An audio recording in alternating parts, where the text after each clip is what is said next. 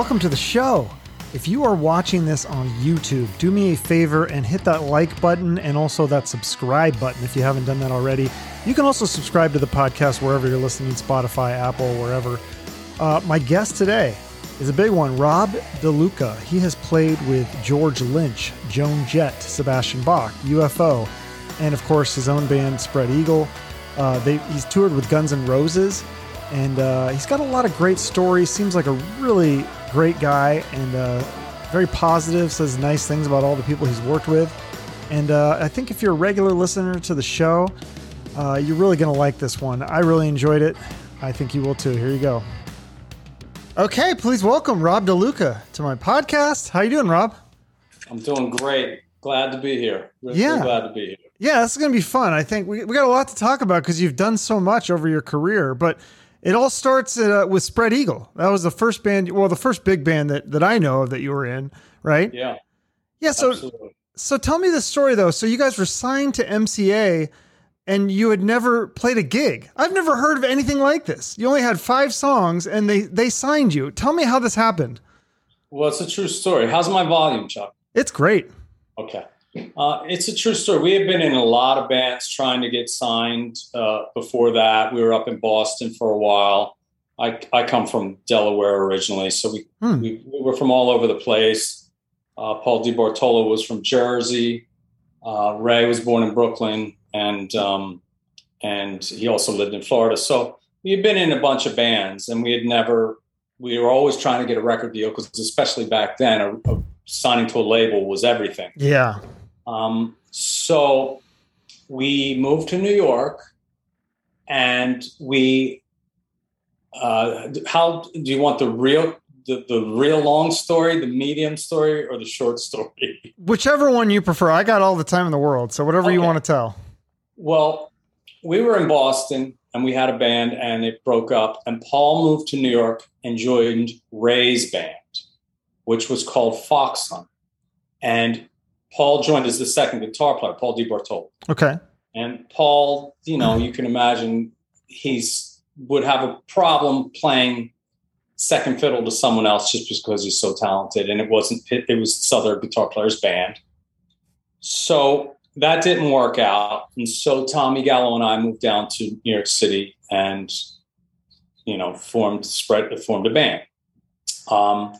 Ray wasn't in the band, even though Paul knew him because Paul had just played with him in his band, Fox Hunt. So we planned to look for a singer, and we were doing demos. We were rehearsing underground in a basement space on Lafayette Street. Lafayette Street, called Loho. And I was actually trying to sing on the demos, believe it or not. And it wasn't right yet. So we had Ray come in and sing some demo stuff that he still wasn't joining the band. He was just helping us out. And once he sung on it, I think, I'm not totally sure of this, but I think we had the songs like Switchblade Serenade, Spread Eagle. We had a song called Gun Shy, and probably Scratch Like a Cat. And so Ray sung on it, and it was just so amazing that, the writing was on the wall at that point. So Ray left his band Fox Hunt, joined us. We booked some shows to get ready to gig, outside of New York City, like up north, a half an hour, or maybe in Jersey and stuff like that. And our manager, we had 2 managers. One of our managers, Charlie Gambetta, invited some of his friends down to see us rehearse to give opinions because we wanted to get signed as soon as possible. Sure. And we wanted to succeed. And all the people the first day, people were like, we are really interested in this band. We think we want to sign them. And we were like, we didn't expect that. We weren't fishing for that. We were looking for like a quick, not easy necessarily, but a quick, efficient route to getting what we wanted, to making records, but we didn't know how to get there. We were just trying to get opinions on how, what we could do to be better. And people were saying, you can't, you guys are good. So the first day we had some opinions, like we think, we would be interested in this band. And then second day, MCA came down and said, we want to sign the band tomorrow at noon. So we canceled the gigs. We thought about it for maybe a day or maybe a couple days. Like, are we jumping into this with MCA? Should we? Because we had, and at this point, we had about, it was a few days, I think, and people were starting to call the studio, like A&M and Sony came down, and Wow. Word got out. That is quite a buzz for a band that has never played a gig. Yeah. So, I mean, I think some people were probably just thinking, we don't know how good it is, but we're hearing this hype. In New York City, it's big, but it's also small. Yeah. And also this is 89, right? When everybody, Guns N' Roses and Motley Crue are huge and and everyone's looking for the next Guns N' Roses. Yeah, this was 89. So this was probably, I'm going to guess April of 89. So roughly. A guy named Mike Bohm came down. He was at Island, I think. And I had my bass, because the room was just this little tiny room down in the basement. And I had him pinned up against the wall with my bass playing Scratch Like a Cat. And it was up against his chest. And he was like, I never saw him since, but he went on to become, he was a successful A&R guy, and he did a bunch of stuff in the industry. But I remember he was telling people that he was a little afraid. So the end of the story is that Sony really, really, really wanted us, but they were on their company convention. You know how those labels used to have conventions, and they would be back in, like 4 days. And then he had the guy who was pretty high up. I think he was head of A&R. He had to get everyone on board. So he thought like maybe 10 days to 2 weeks, we could showcase for that and for Sony. And we were new to this, even though we had two managers who were smart guys, they weren't like, they didn't have other bands, So we were worried that something could happen where MCA could say, no, we don't want you to go through this process. We want you now, or we don't want you.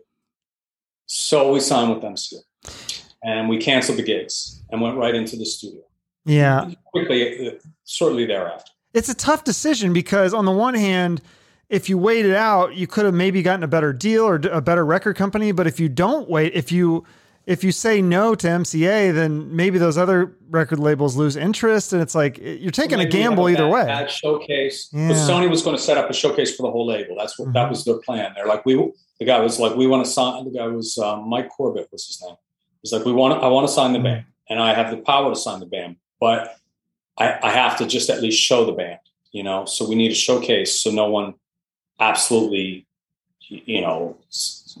gives a negative. So, but what if you have a bad showcase or something, Right. So we just did it. And, and say it was a big label. They had, in the 70s, they had Elton, and they had Skynyrd, and they had The Who, and, but they had gotten away from rock for quite a while. And all those people were long gone. And it was a soul urban R&B label, and they decided to get into rock because of what you mentioned, Guns N' Roses and Bon Jovi and all that. But they were a little late to the game, and they didn't really, have it sussed out yet. They didn't have it down to an art yet, and that hurt us. Yeah, because you had those songs, like you said, the Scratch Like a Cat, Switchblade Serenade, which I think is got to be the greatest song title of all time. One of my favorites, Back on the Bitch. I love that song. That sounds like a Guns N' Roses type of song. And these singles are on the radio and they're on Headbangers Ball. But it's interesting because usually with a young band, you get on some sort of big tour, like you would have opened for Scorpions or Guns N' Roses or something like that. But then they had you guys doing this club tour with Vane. which wasn't bad. I mean, Vane, at the time we hated Vane, but I've become friends with them and I like them a lot now. Yeah. I like their music too. Yeah. So tell me the story, what happened with her, because there was some bad blood at the time. But like you said, you're friends now, but what was this thing? Like it ended, the tour ended because you guys crashed their set when you showed up buck naked on the stage? I'm not a big drug guy, so I remember a lot of this stuff. But I don't remember that much. But I think Tommy was naked. And they were, at the time, you know, you got guys in their early 20s, you know, like it's, you know, you can take things the wrong way. Everyone's kind of protective and, you know, domineering and whatever. So we all thought we were in the best band, you know, everyone I knew thought they were in the best band in the world at the time, and they acted like that, you know?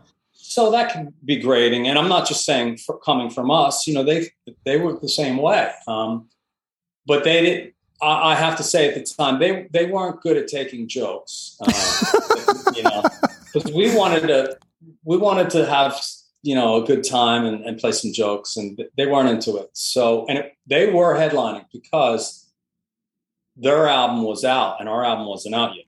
We had the Scratch Like a Cat video on MTV, Hem Wagner's Ball. Yeah. But our album was not out. It was not available. So it was kind of like, you know, they were headlining, but it was draw wise, we were drawing as many people as that, and easily. And so I think Tommy jumped on stage naked. Yeah, I think it was something like that. And they sent a letter we shared a booking agent. That's why it was pretty simple to put that together. They were called Famous Artists, two bands that were not famous.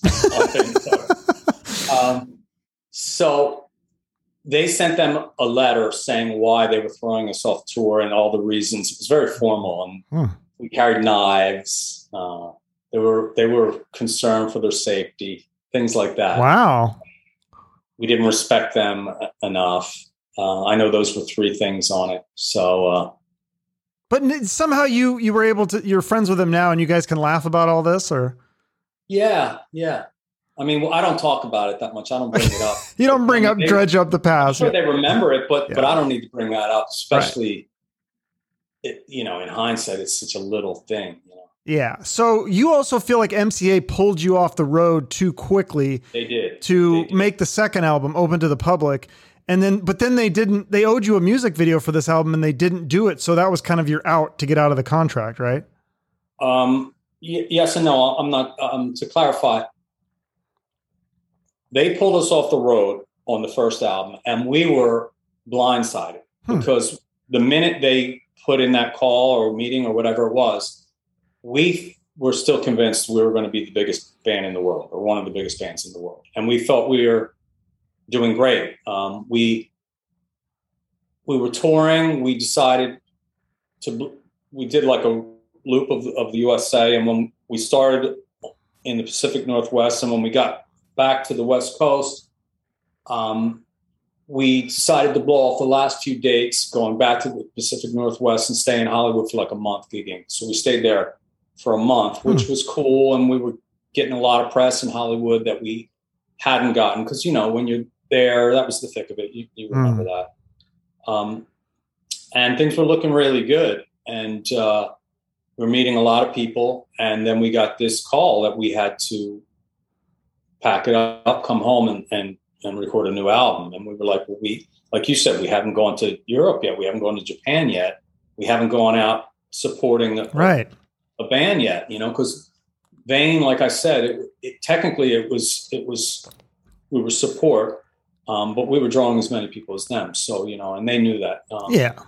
Because we both had pretty much one video on MTV Headbangers Ball. Yeah, that's more like a co-headlining too. You'd think that they'd have you open up for some big giant, like I said, like a Guns N' Roses or something. And that's what we expected. Yeah. So we were absolutely blindsided. And so then we came home, and then that's when things, you know, started to fall apart a little bit because we had a lot of momentum and we really believed in ourselves and our music, our musical statement.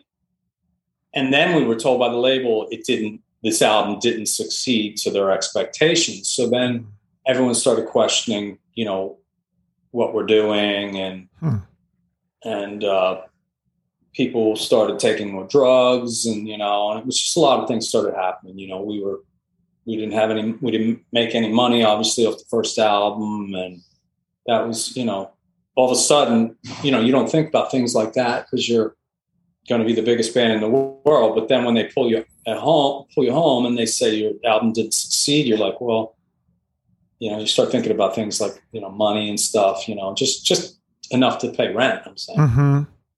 So that was about that. That was in late 90, I'd say. Okay. 90. Yeah. So then the second album comes out, and then you guys break up. Right. So then to answer your question, yeah, they didn't give us, we had a video just to backtrack for a second, our album wasn't out when we went out with Vane.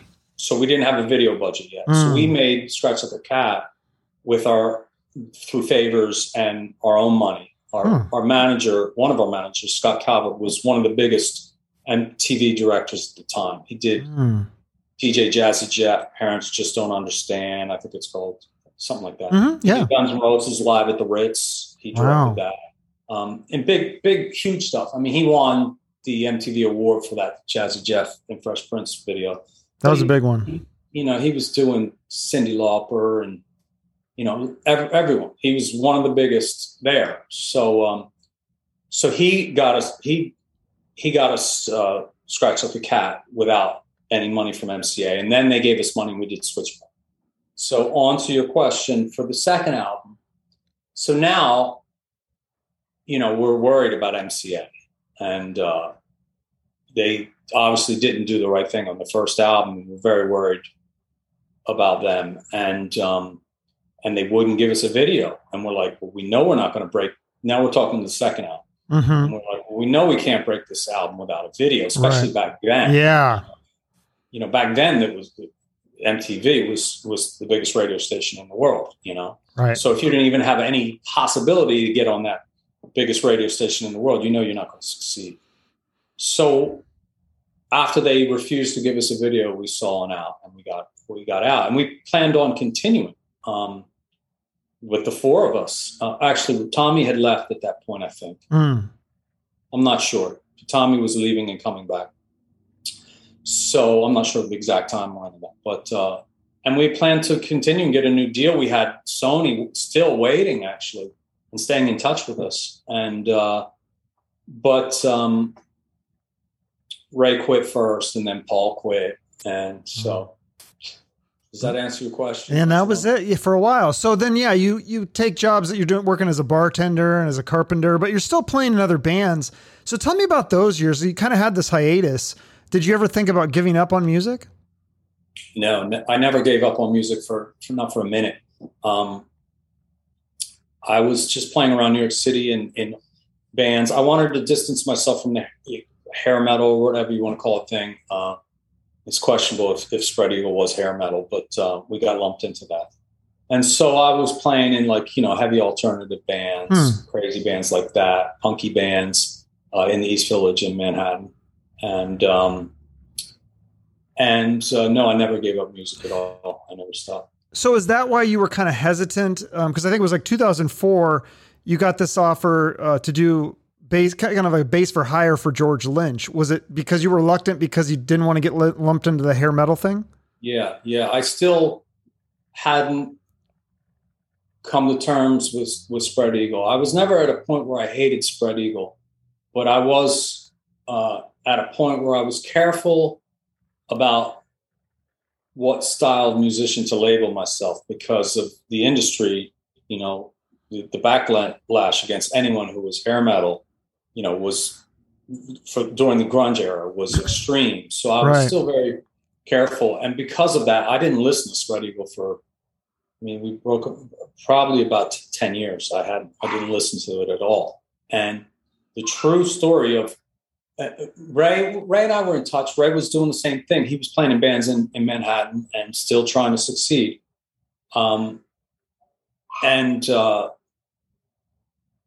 in '04, okay, well, I'll answer your question first. In '04, a friend named Ray Freeman Jr., who was someone who booked Spread Eagle a lot back in the day, up in the Middletown, New York area, he wanted me to play for Lynch. And he was the tour manager for Lynch, and he was putting a band together. And I was like, no, I'm not doing that kind of music. And I fought him. He was a dear friend, so I could be, I could bust his ass. And I fought him tooth and nail on that. And I ended up doing it, and I had so much fun. It was, I apologized to him because I was like, it was nothing but good vibes. I'm still good friends with George. He's a very nice guy. He treated me great. And so it was just such a great experience, just at least for me personally, that I apologized to Ray. And then all of a sudden I was looking at the world differently. Like, well, maybe I could be a bassist for hire, And that was '04. And around that time, I played with Joan Jett for a little bit, but also around that time, we got Spread back together in 2006. And the way that happened was I hadn't listened to Spread Eagle in so long. We had a friend, I was bartending, and I had a friend named Dave Harrington, who was the studio manager at Green Street Studios, where we mixed our first album. And he would always come into the bar and drink. And he was like, you got to get Spread Eagle back together. I'm like, no way, leave me alone, And one night he snuck up into the DJ booth and cranked Broken City super, super, super ear bleeding loud. And I was like, whoa, what's this? This is awesome. It took me a good 10, 15 seconds to realize what it was, but I was loving it. And when I realized it was Spread Eagle, it's the first time I had listened to it in so long. I was like, wow, this is really, this is really great music. And maybe I should talk to Ray, because people have been asking us, and we had a couple conversations, and I know personally I was saying it's not the time for me, and Ray probably was saying the same thing. It wasn't like Ray was calling me saying, we need to do this. We were both like,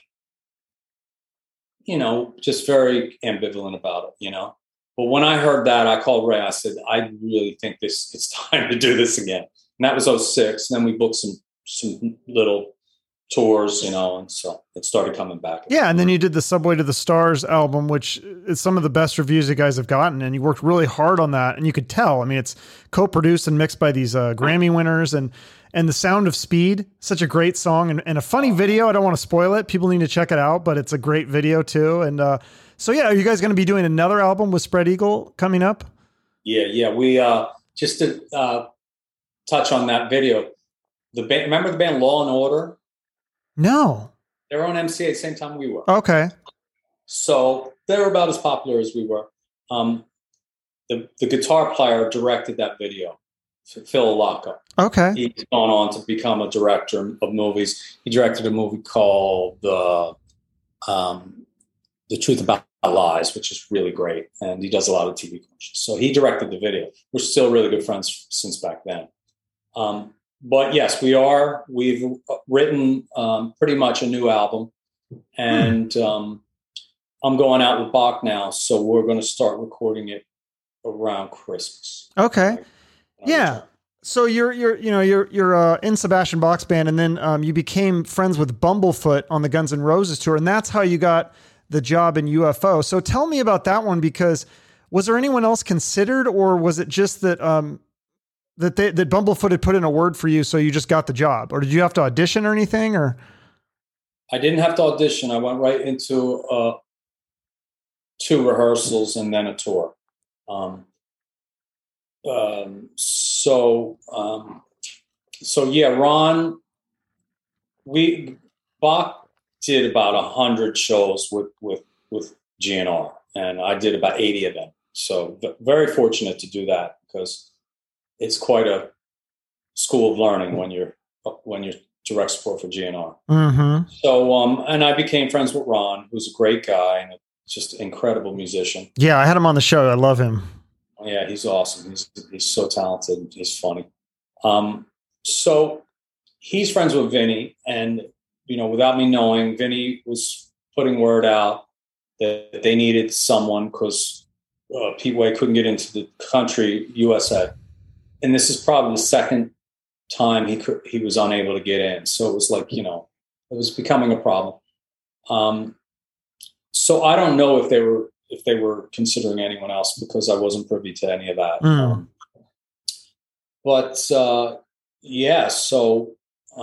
I have a brother-in-law that knew Vinny because Vinny and I are both from Delaware, even though I'd never met Vinny. So I had a brother-in-law that knew Vinny, and so that helped also. And someone got me his email address, and they were considering me, and it just happened. And you're in. That's awesome. And then tell me about this, because I know the original bass player, Pete Way, rest in peace, but you said that you mentioned you'd actually talked to him online a few times. Like he was supportive of you being in the band. Explain to me that exchange, because that seems to be pretty rare for somebody to reach out to their replacement and be supportive of that. Usually there's like a bitterness or, you reject or resent the person that takes over for you, but it sounds like he was a class act. He was a class act from what I hear. But I didn't reach out to him until like maybe 10 years after I was in the band. And I'm not sure if it was him or his web master, they were acting like him. But I heard once someone said he has a webmaster who actually does that stuff. So I'm not sure, but they were very friendly. And but he was a class act. Everyone told me that. Yeah. And they loved him. They loved him all along, they just wanted to keep functioning. It's as simple as that. Right. And the fans accepted you, and Eddie Trunk, he's like one of the biggest UFO fans. You got his blessing as well, right? Because he's such a big fan of that band. So.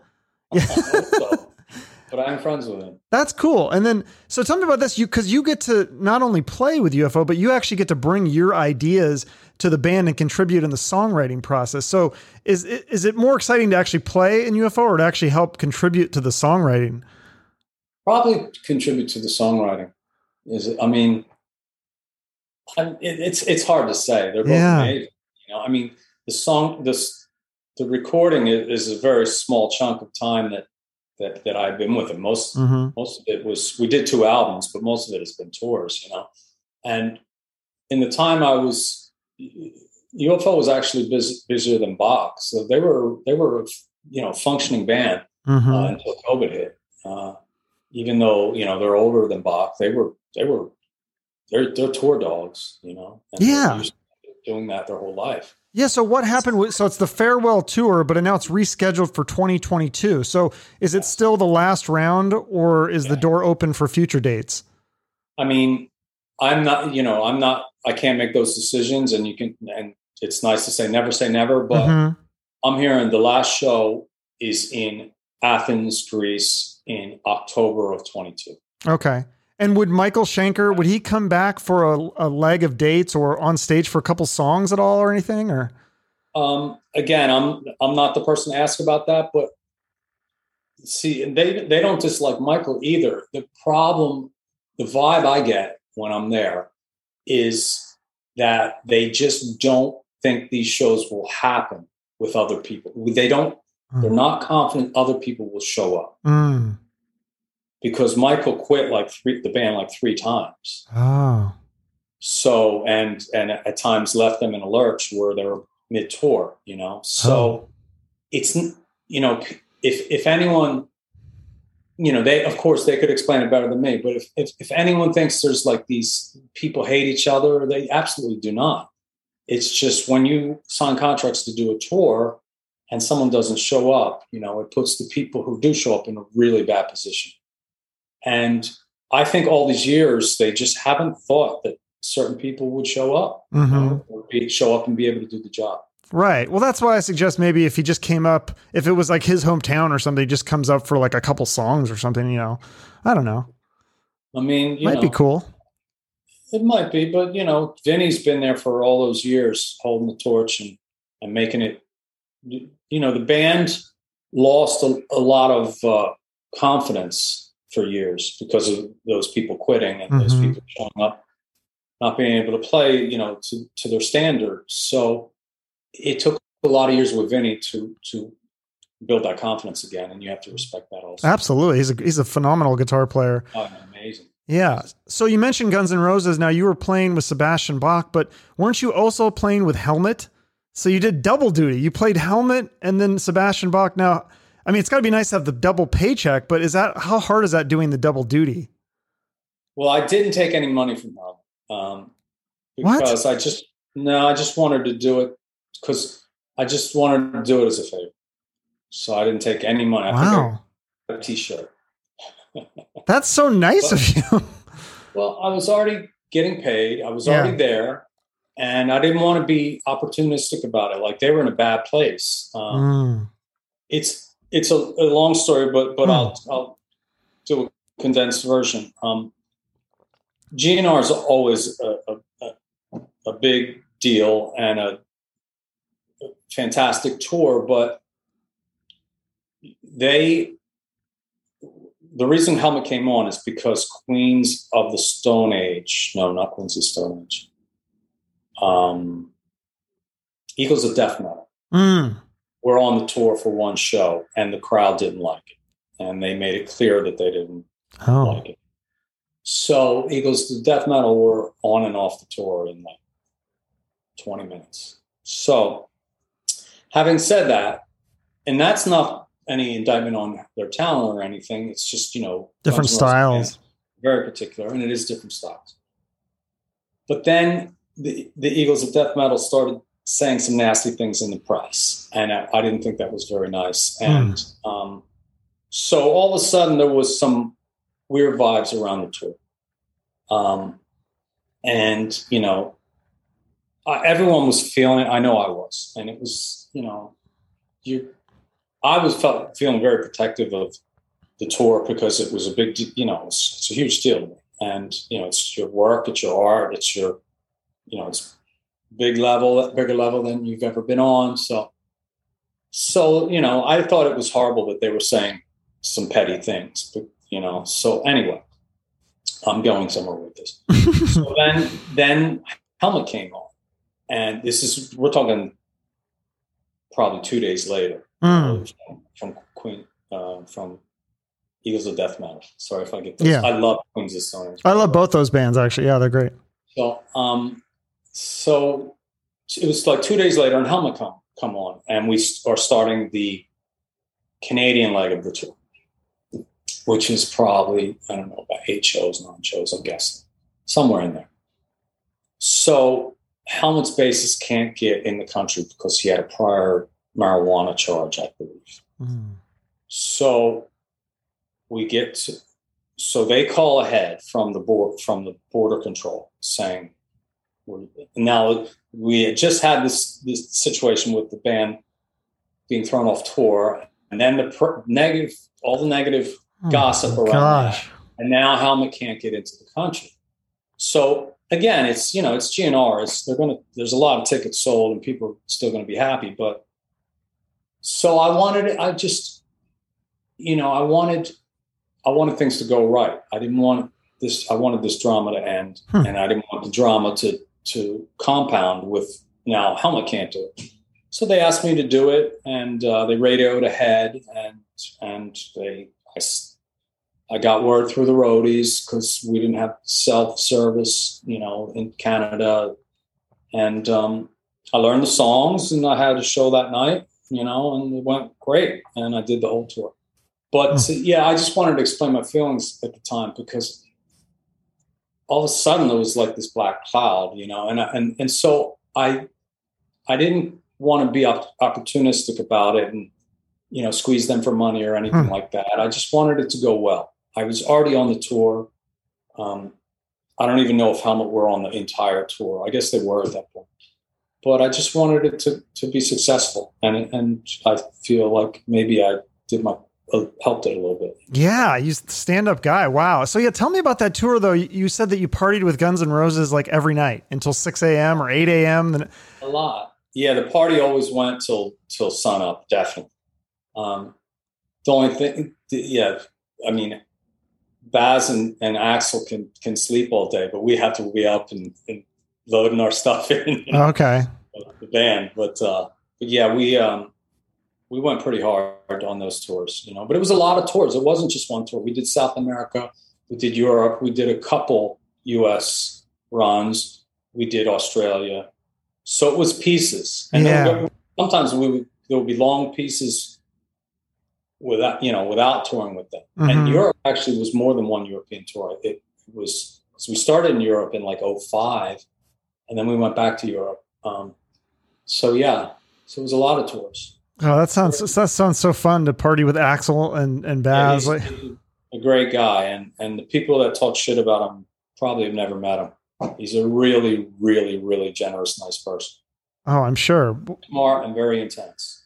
Yeah, I'm a huge fan for sure. I'm a fan of both those guys. So Sebastian, so joining that band, I guess I didn't realize he found you because he was a fan of Spread Eagle. I think that's really cool. He said some really nice things about you in the press. Yeah. So we kind of, he came up and sung Broken City with us in 1990 or 1991 on stage, which was awesome.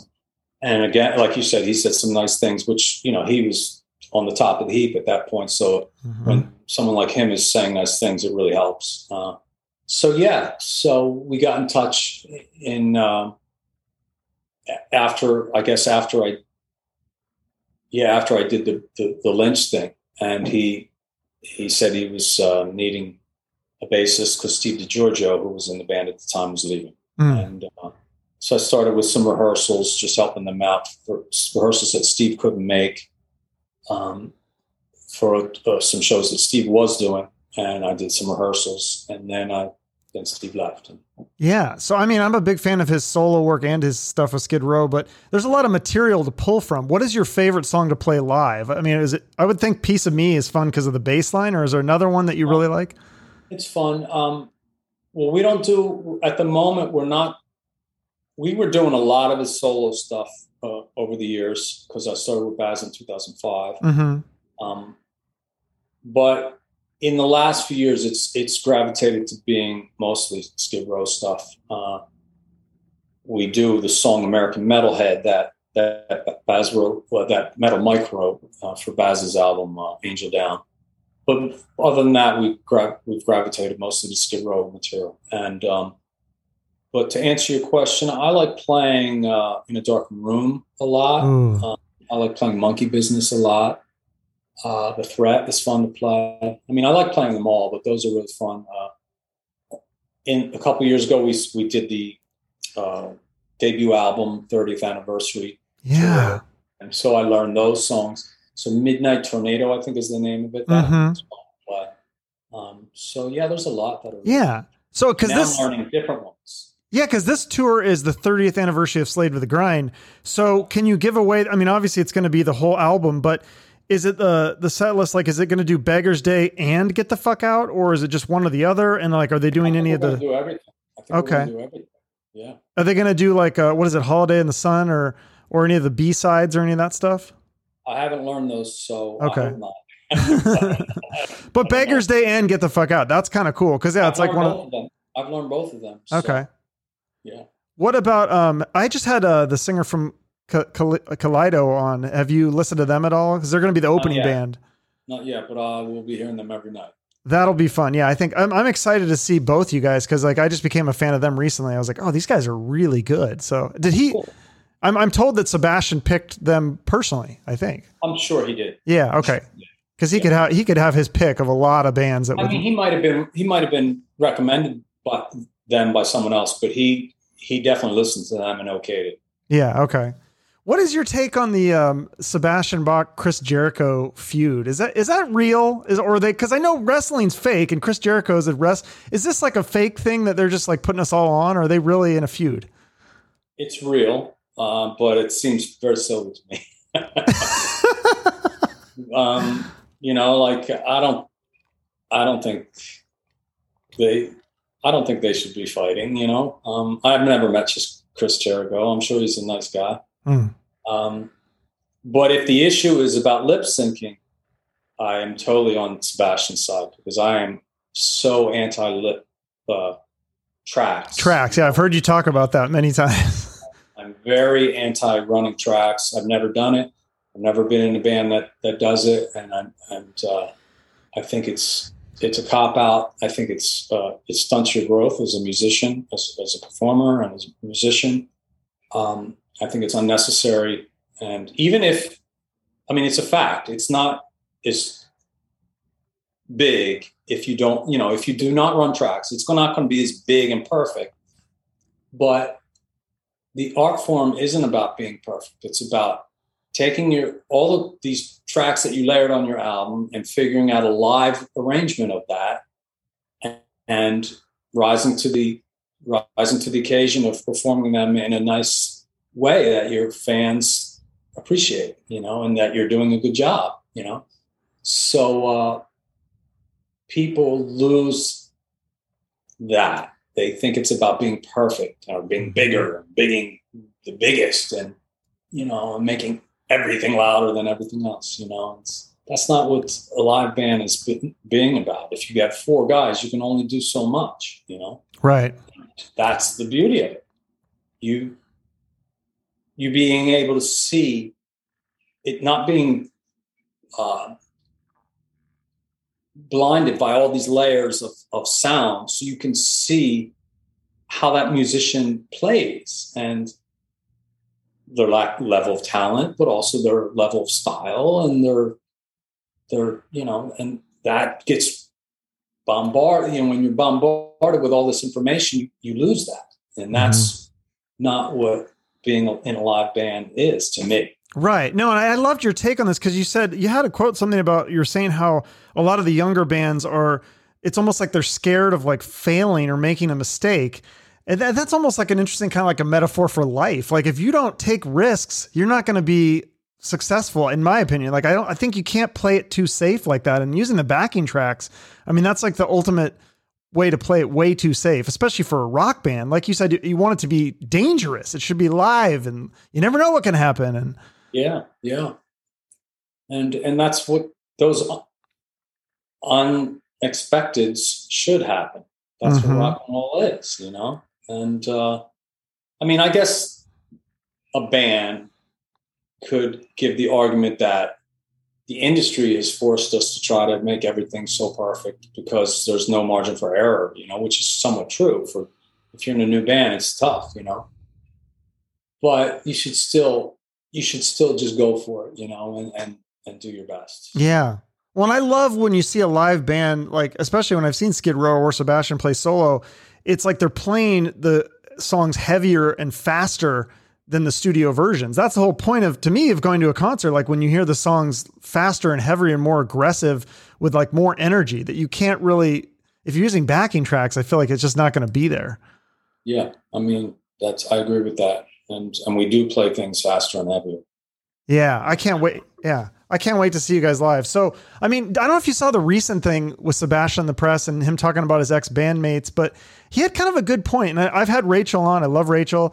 I've met Sebastian twice. He was so nice to me. So they both seem like great people, but he did have a good point, how he said like that they say he's difficult to work with, but he's worked with the Gilmore Girls, and Guns N' Roses doesn't think he's difficult to work with. You've worked with him since 2005. Is he difficult? He must not be difficult to work with. I'm going to be starting my 17th year with him. Yeah. In November. So is it difficult to work with him? Or, I mean, you wouldn't stick around that long, I would think. He's just the way he is. He's intense. He wears everything on his sleeve. If he's really into something, he's very, very passionate about it. And if he's not, he's very clear about that. But he also has a lot of energy. So you have to understand that when he is really into something or really against something, he's going to come at you with a lot of energy about that issue, that thing, and that's, once you understand that about him, you appreciate it, and he's one of the best I've ever seen at just turning it on, being able to turn it on, no matter how bad a day he's had, or if he hasn't slept, he gets up there and you would never know. He's just so instantaneous about, turning into that, and there's a lot about him I respect. And so I would, I want to be out there playing.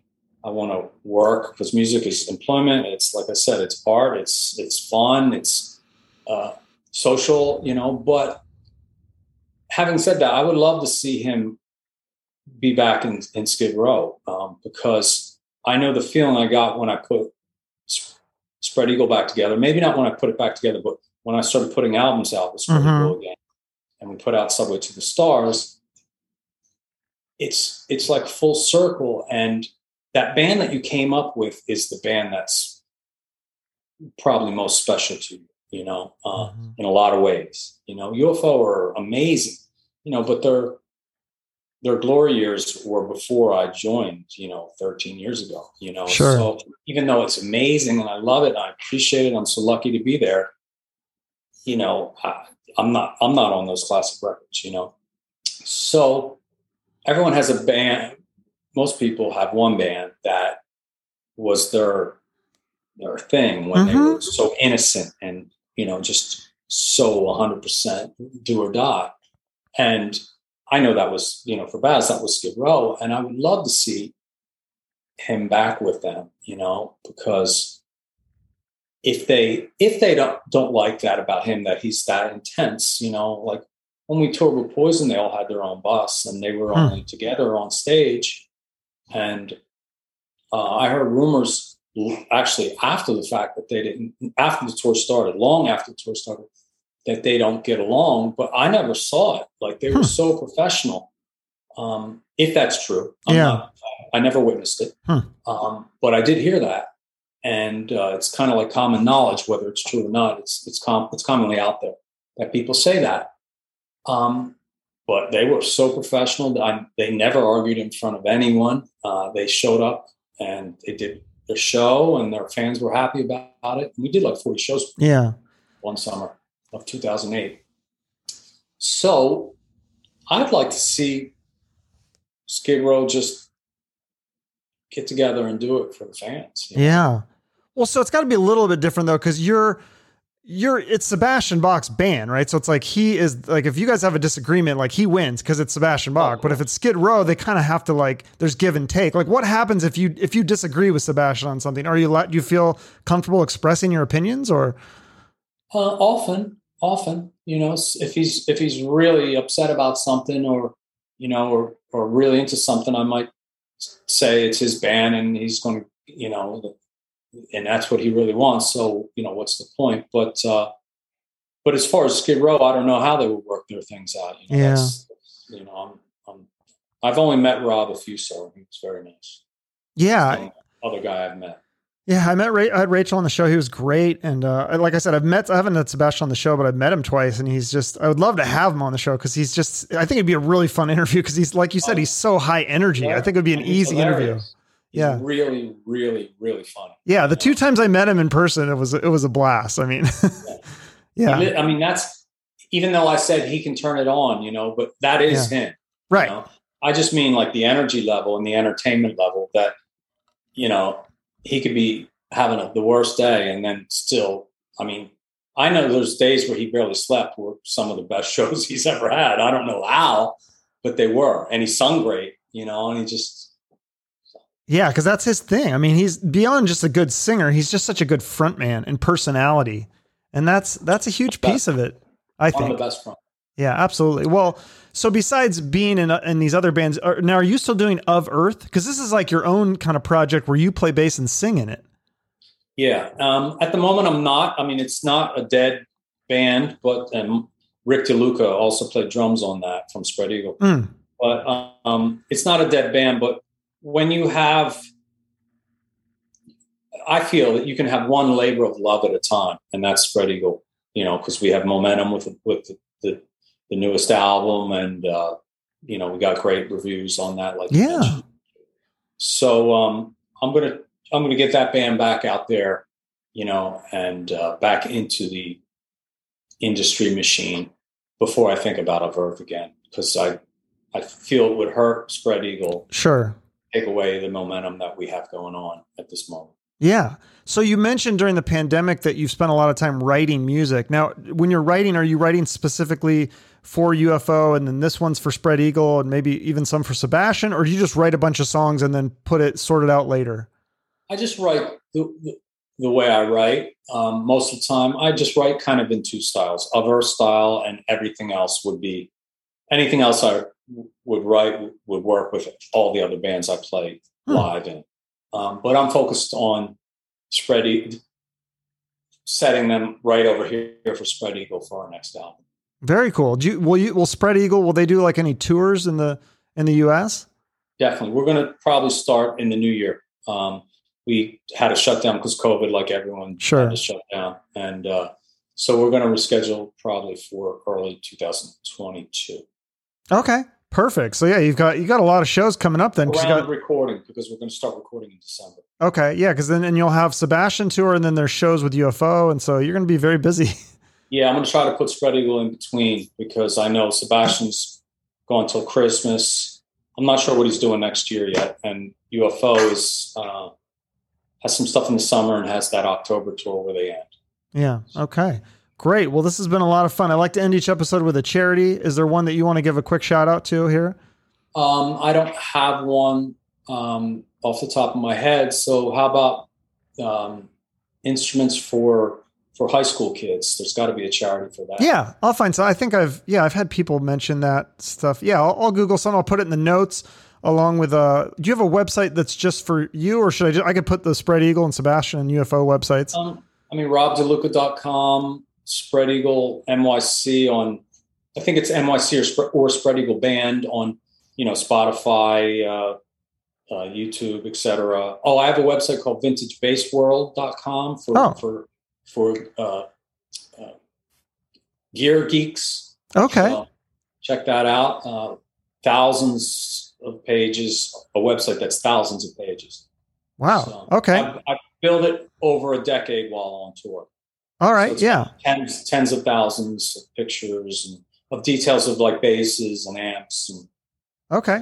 I'll put that in the notes as well. And I'll definitely check you out on the Sebastian Bach tour, and hopefully you'll come with Spread Eagle and maybe even UFO if we add dates on that one. I'm in Phoenix, by the way. So yeah, I'll see. I think Sebastian's playing the Marquee in December. So yeah, I'll make sure that you're on the list. Oh, okay. Well, I don't know what that means, but well, after the interview, I'll explain. Okay, cool. Well, then we'll end the interview right now, and we'll say goodbye to the audience. And thank you, Chuck.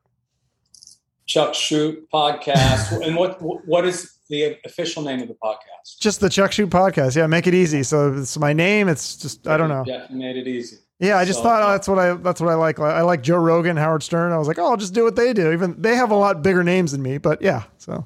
Well, thank you for having me. It's really appreciated, and thank you to everyone for the support, and keep an eye out for the new Spread Eagle album next year and Perfect. Spread Eagle tours. And awesome. Okay, well, thank you, audience, and I'll say goodbye. Rob DeLuca, I really enjoyed the stories in this one. I didn't know a lot about that stuff with Spread Eagle. I like his take on Sebastian and how he even wants him to get back together with Skid Row, even though he would lose that job. It just seems like a really good dude. So make sure to check out his band websites for tour dates, UFO, Sebastian Bach, and of course Spread Eagle. He's a very busy man, and I will definitely be seeing him on the Sebastian Bach tour with Kaleido. And if you don't know who Kaleido is, make sure to check out my interview with Christina Priss and check out their music. They're another great band as well. And make sure to follow Rob and all his bands on social media, and follow me too. Your likes, comments, and shares can help us both out quite a bit. And again, I'm just going to remind you to make sure to subscribe to my YouTube channel, and also subscribe to the Spread Eagle YouTube channel if you can. We both appreciate that. I appreciate all your support. Have a great rest of your day, and remember to shoot for the moon.